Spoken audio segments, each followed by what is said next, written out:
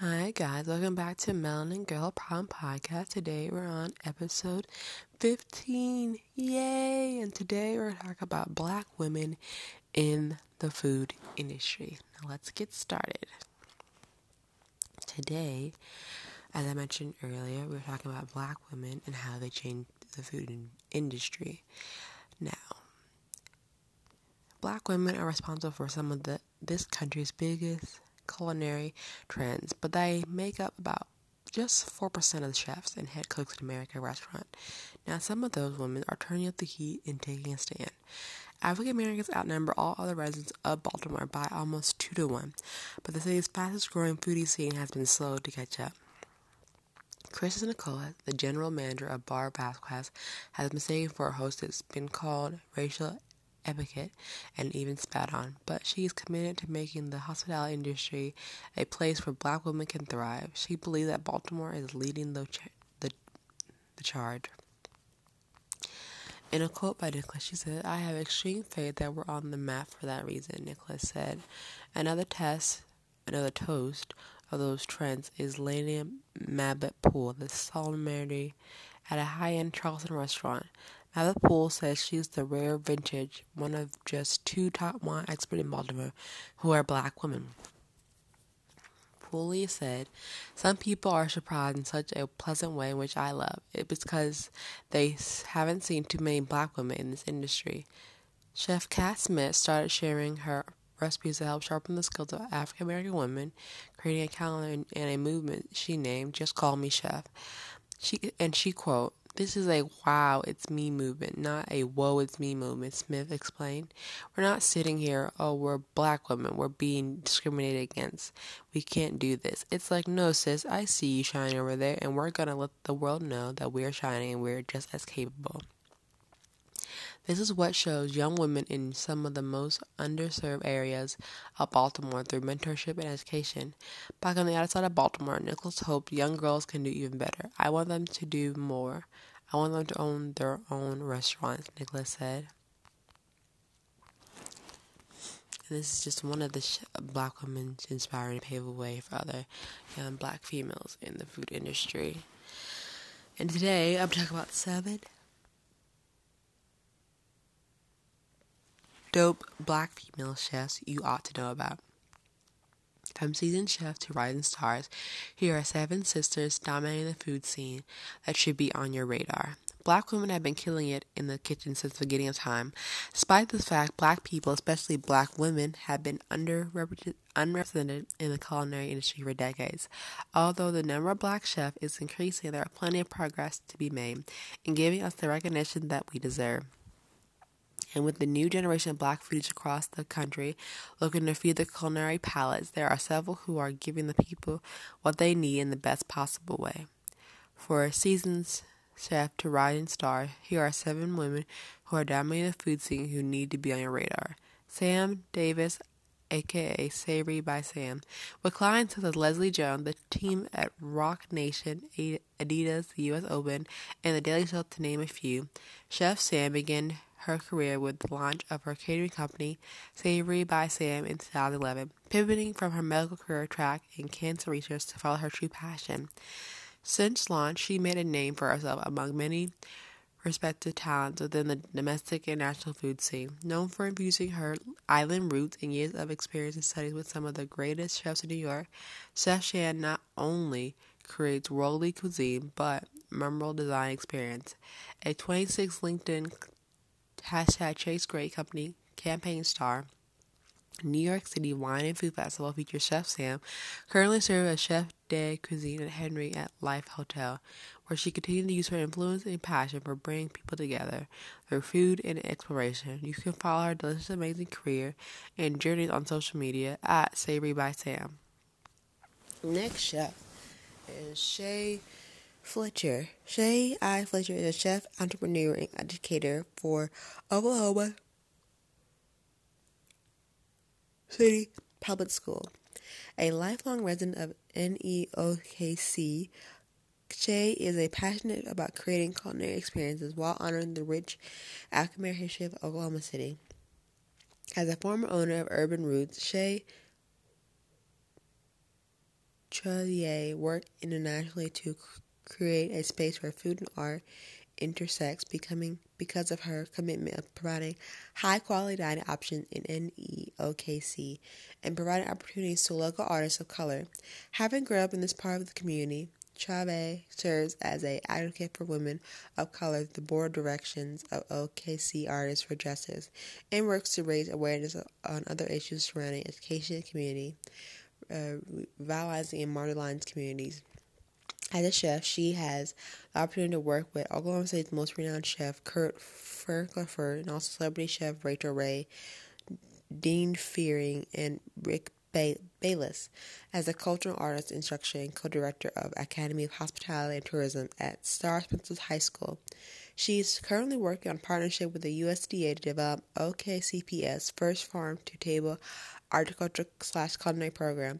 She also serves as the president of the local chapter of Jack and Jill of America Incorporated and is a member of ACTE and Women in Business International. Next chef is Therese Love.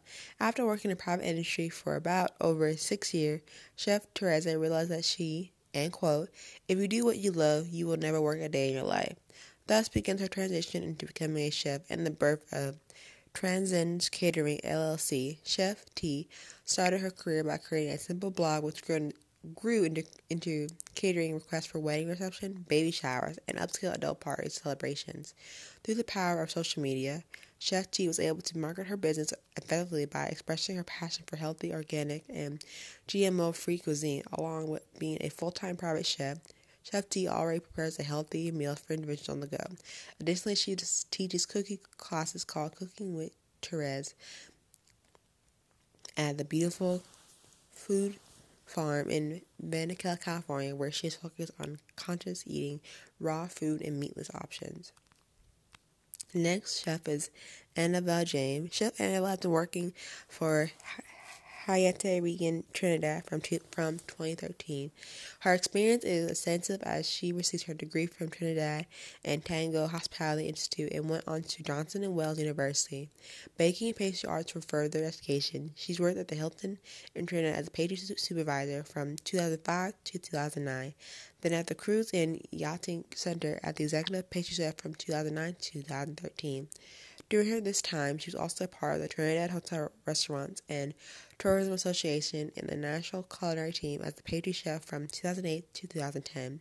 She has won many awards, such as Pastry Chef Competition Bronze Award during the CHTA Taste of the Caribbean Culinary Competition 2009. She also won 2 places in the Trinidad and Tango Hospitality Institution Honor Chef Competition in 2003. The next chef is Jennifer Hilberger. Chef Jennifer Hilberger delights in her many roles as reality TV personality, cookbook author, and culinary education and business owner. She is the graduate of Lee Cordon Bleu College of Culinary Arts, Paris, a Georgian Crown executive chef, and the culinary explorer from the Georgian Department of Tourism, founder of the Southern Divas of the North New South Diner series, and a member of Les Dons des Exploitants International. Booker has worked with such celebrity chefs and restaurants as Marvin Wood. Chef Wood was the first chef tapped by First Lady Michelle Obama to start the Let's Move campaign. Jeff Henderson, Tyler Florence, Tiffany Durr, Gladys Laturnis, Patrick Nelly, Chef Joe Rendell, and Mario Batali, and was featured a few years ago on the Today Show, winning the Super Bowl culinary cook-off for the Atlanta Falcons, beating out the chef for the New Orleans Patriots, and has her most recent cookbook, Dinner Déjà Vu, Southern Tonight, French Tomorrow, and also available at Pelican Publishing and Amazon.com. In addition, she has her own debut on Food Network as the finalist of Cutthroat Kitchen in 2015. Petra P. Hart. Chef Petrine was born and raised in Jamaica until her family migrated to the U.S. The early rearing as a child where she could go outside and pick up fruit from a tree left a lasting impression on how she looked at food. She spent the next 8 years in the Air Force. Through her travels, she discovered her passion for cooking. She gained an understanding of how important food is and how it connects us all, despite all of our different language and culinary. During her time at Le Cordon Bleu, she gained her skill necessary to match her passion and a deeper understanding of gastrometry. Chef Petrine has been making waves in the Vegas food scene for the last 5 years. Working in restaurants such as Aaron and American, Chef Petrine, seeing the need for a vegan fine dining food in Vegas, create Gaia's Harvest, a pop-up diner and small events catering concept that also offers cooking lessons. Gaia's Harvest specializes in creating a unique experience by reimagining what vegan food can be. The next chef is Irie Johnson.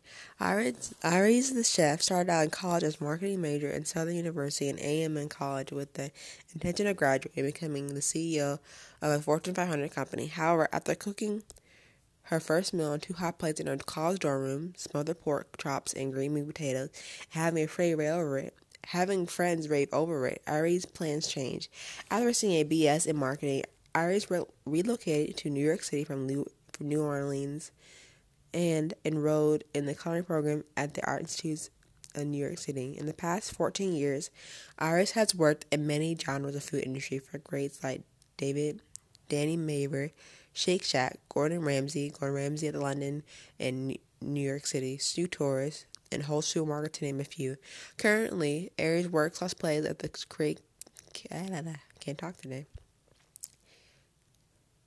caterer, private chef, and consultant. Ava's world travels and food blogger. Ava's brings all the flavor that she experienced from around the world, mixed with skills and techniques, and most of all, love for food and people to all her clients. And those are some of the 7 chefs that you should have some on your radar. And lastly, but not certainly least, is another Black food study. These are the books that deal with all areas of Blackness food studies and how the two converse. These are definitely scholarly work by serious authors. While some titles may not be directly about food, they each help to shape the fantastic narrative of how we came to build American cooking and what the legacy means from all points of view. The Cooking Gene, A Journey Through African American Culture, History in the Old South by Michael V. Tilley. Also, Building Houses of the Chicken Legs, Black Women Food and Power by Syke A. William Forstens. And then, The President Kitchen Cabinet, the story of African Americans who fed our first family from Washington to the Obamas by Andrew Miller. And then High on the Hog, A Culinary Journey from Africa to America by Jessica B. Harris. And 4 Words by Maya Angelou. And then The African Cookbook, Taste of Content by Jessica B. Harris. And lastly, Andrew Miller, Soul Food, the surprise story of American cuisine on one plate at a time, including 22 recipes, which you could also find on Amazon. Hot Stuff, A Cookbook in Praise of the Poutine by Jessica B. Harris, also on Amazon. Hogs and Homies, Soul Food from Africa to America by Frederick Douglass D. Pipe. And then also another book called Black Hunger in America by Doris Witt. And then Heads Off and Split poems by Nikki Fenty. And then Zora Neale Hurston on Florida's Food, Recipes, Remedies, and Simple Pleasures by Fred Opal. Also on Amazon. And also Rice, 4 Words by Kewan Davis, but they're also poems on Amazon. An African American Food Folk is exploration of history and culinary, edited by Anna Lee Bauer.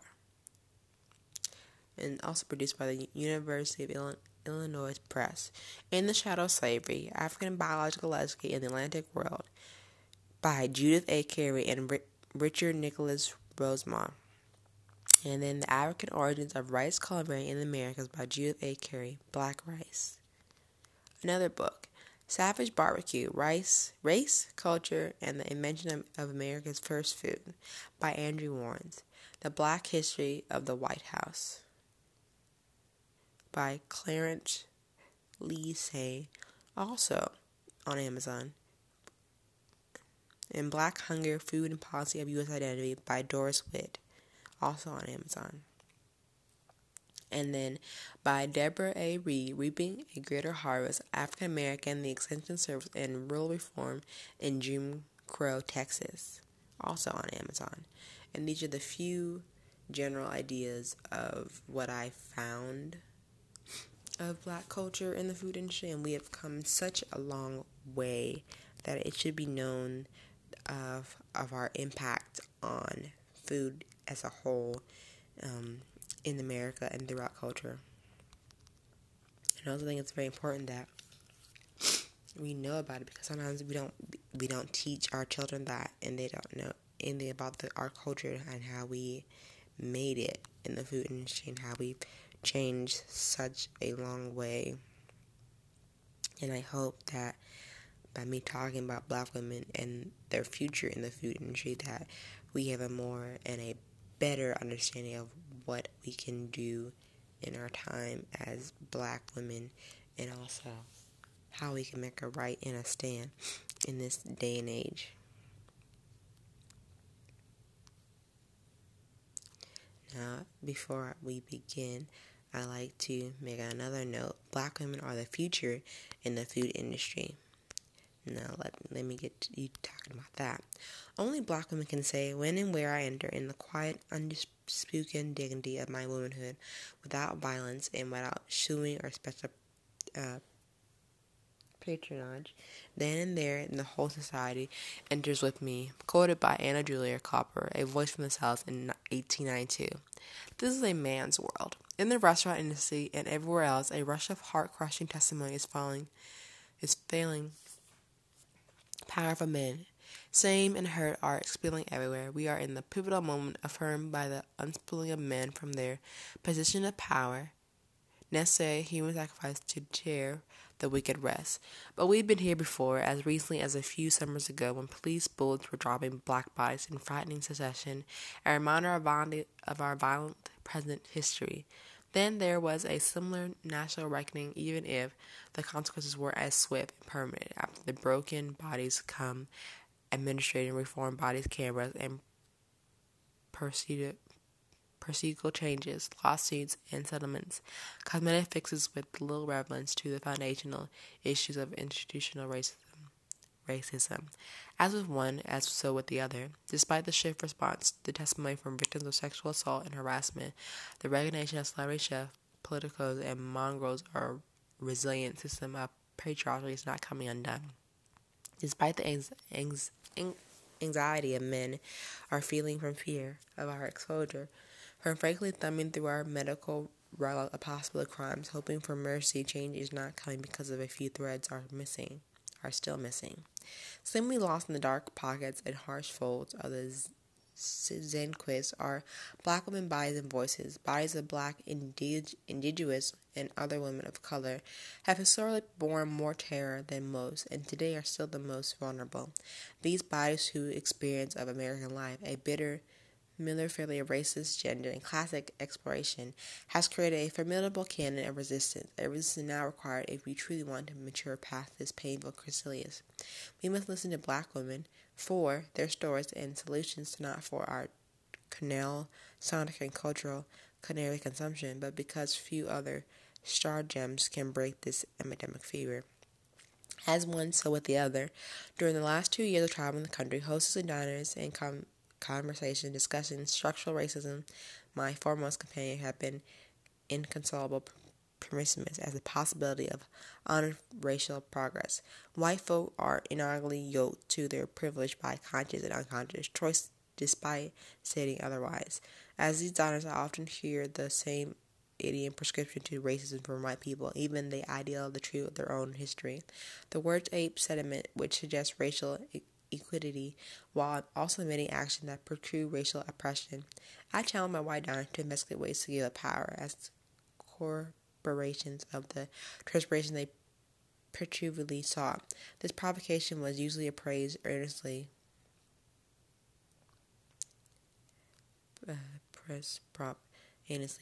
With moral race ramification was vibration in wells.